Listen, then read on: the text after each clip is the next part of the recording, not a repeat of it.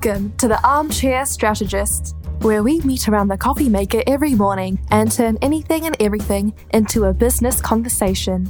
Here are the Armchair Strategists, Dr. Kent and Randy. It's Tuesday, it's sunny here in Austin, Texas, and it's another episode of the Armchair Strategists.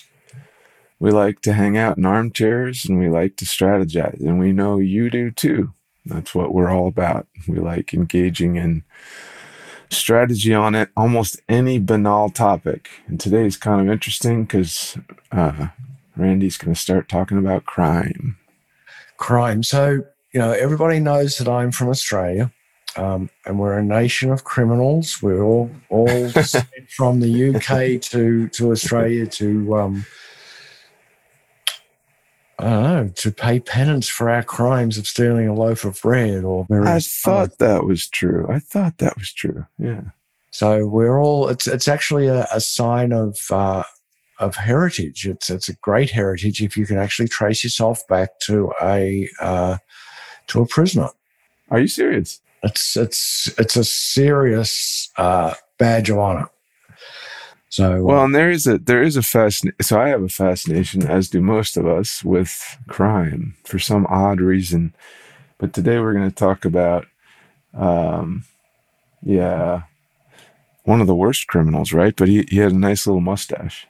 He did. But before we get to him, and maybe you guys will work this out, but one of Australia's best known and most loved criminals was a guy by the name of Ned Kelly.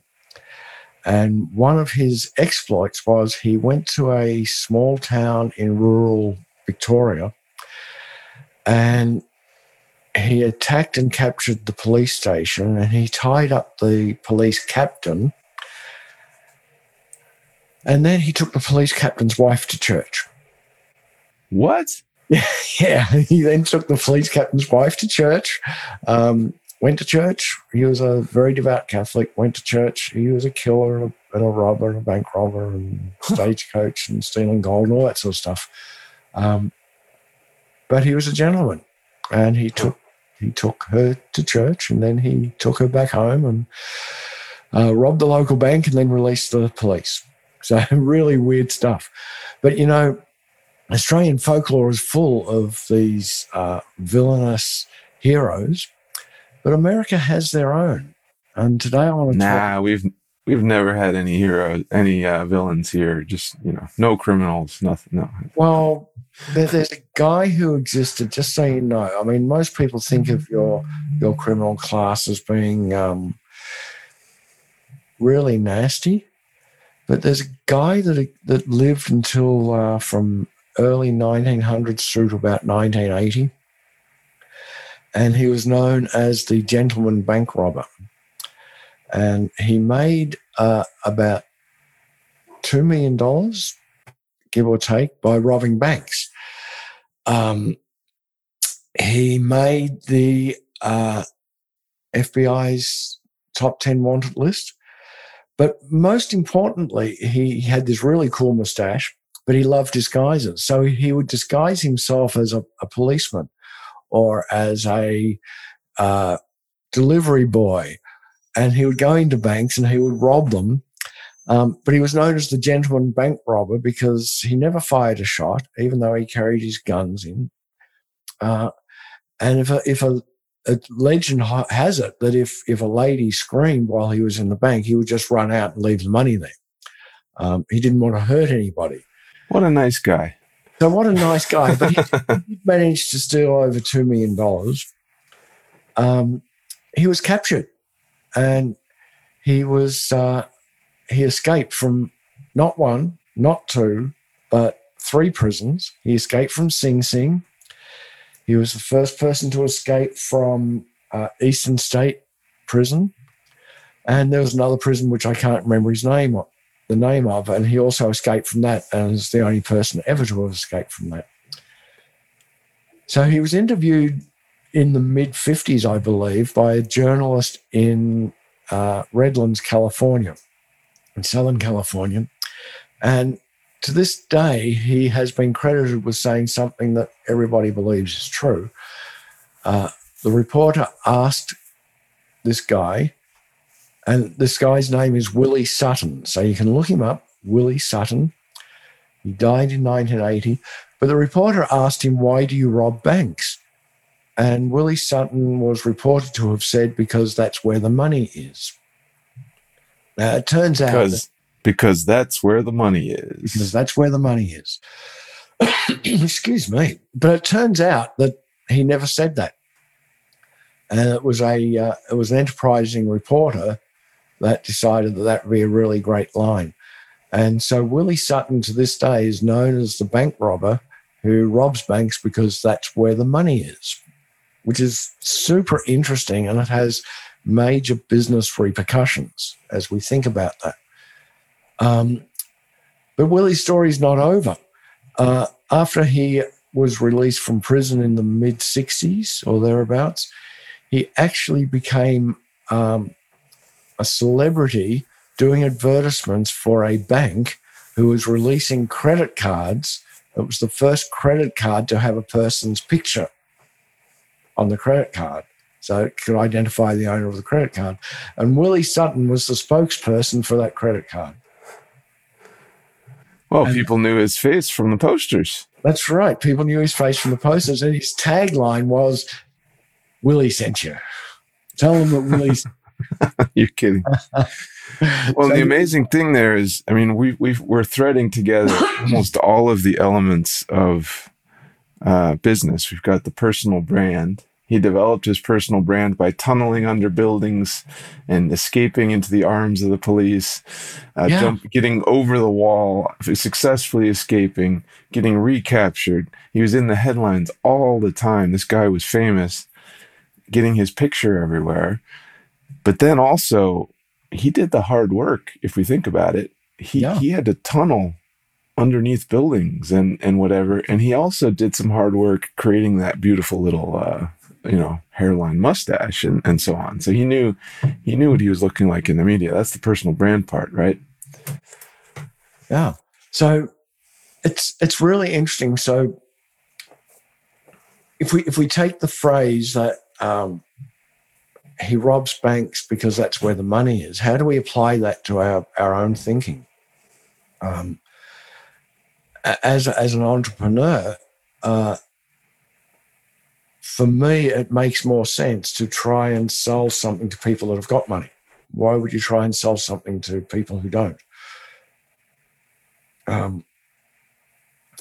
Why would you?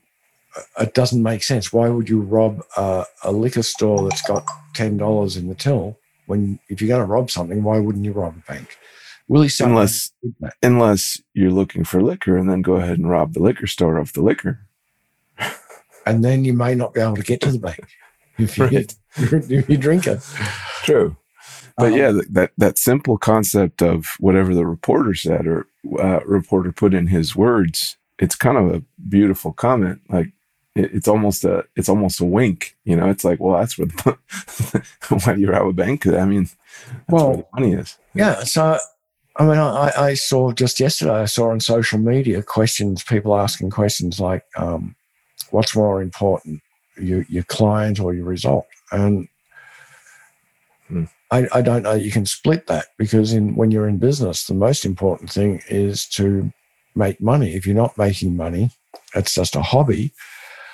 And if you're making money, you got to be going where the money is. So impact, money, it's all the same thing. Well, I think we should be clear, because both of us have an obsession with results. So I think if someone pays to do our program, for example, we want 100% results, kind of like in education, where you don't want somebody to fail second grade. You want them all to get through. But is that person devoted? Is that person on board? Are they ready to come, to the bank where the money is to rob it? Metaphorically, don't go and commit crimes. Metaphorically, we're not. Please, we're not suggesting people become bank robbers. We don't want you to be Willie Suttons. No, please don't. We don't want you to be Willie Suttons, but you're right. And we want everybody to succeed, but what is success measured by? Is it measured by money or is it measured by impact? And which of those, one of our other talks, we talked about the difference between impact and money. There's money people, there's impact people. And I'm not sure that you can separate the two.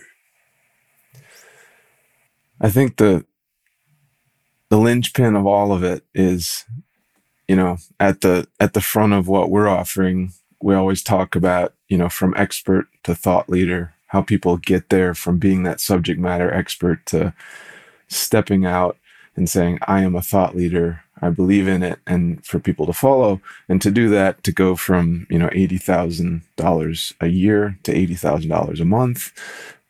But it's not about the money. It's about the impact. About the impact. Yeah. So, and because you cannot separate the two really, to have impact, you need to have a lot of money flowing through. To generate a lot of money, you need to have a lot of impact. So that's a chicken and egg problem. So in our program, in the core program, we concentrate on both aspects at the same time. How do you maximize impact? And what does that mean in terms of money? And what it basically means is you have to go where the money is, not where the money isn't. Right. And I don't know enough about Willie Sutton to know his circumstance, but I know that the world right now needs people to step out and rob metaphorical banks, right? Like the Robin Hood concept. Go help people. Go make a difference. Mm-hmm. Go do something that will actually have some substantive effect, right? This guy had effect. He was not a great guy. He was a terrible person in a lot of ways, but we encourage people to have that kind of chutzpah and get up and do it, do the hard work, step out front, do the little hairline mustache if that's your thing. And when you find yourself in a prison of your own mind with the wrong mindset, you climb over the wall, tunnel out, do whatever you have to do to break out of that, to get away from that imprisonment that your mindset has locked you into, and go out and find out where the money is and go after it, because that's where you're going to find your greatest impact. I have one more good metaphor since we were talking about Willie Sutton before.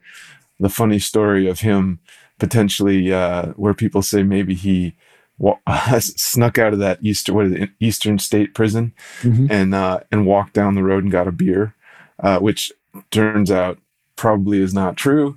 It seems like he tunneled out of the place and just happened to pop his head out of the ground right next to two policemen, where he got caught. So maybe he should have had a better team. Maybe she should have had a slightly better plan in place. And so failure was not an option for him. He kept moving forward. He survived. He somehow got out of prison, even though he's a bad person. Yeah, so he was actually sentenced to, I can't remember the exact numbers. I think it was like 65 years plus an additional 135 years because he kept breaking out of the prisons. Nice, so a 200-year sentence, give or take. And then he was paroled. So there was something pretty charming about this guy. He managed to escape the confines of prisons in multiple different ways. He never let them defeat him. He was always looking for the next thing. Very entrepreneurial mindset, except that he liked robbing banks. So in summary, don't be like Willie Sutton. Don't do bad things. Don't break the law. Do be like Willie Sutton in that look at your environment. If you're affecting people adversely, if people are screaming, don't do that anymore. Run away.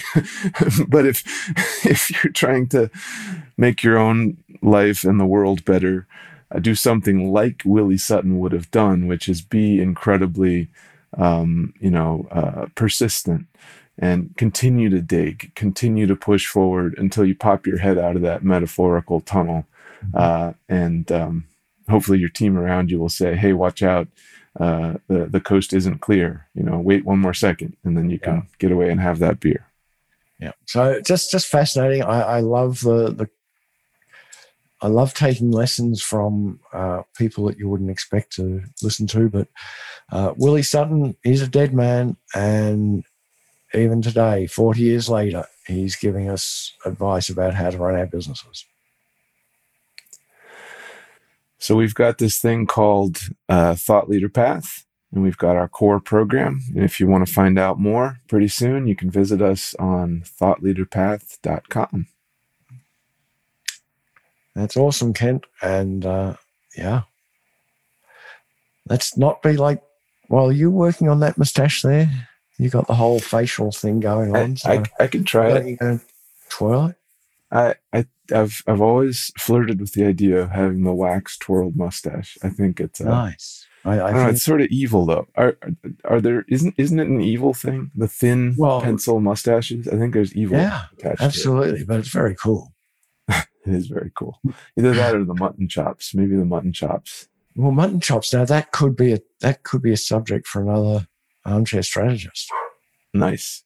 My dog says it's about time. So, okay. That's it. Been great spending a few minutes with you guys, and see you tomorrow. Bye. Thanks for listening to Armchair Strategists. We'll circle back with you soon.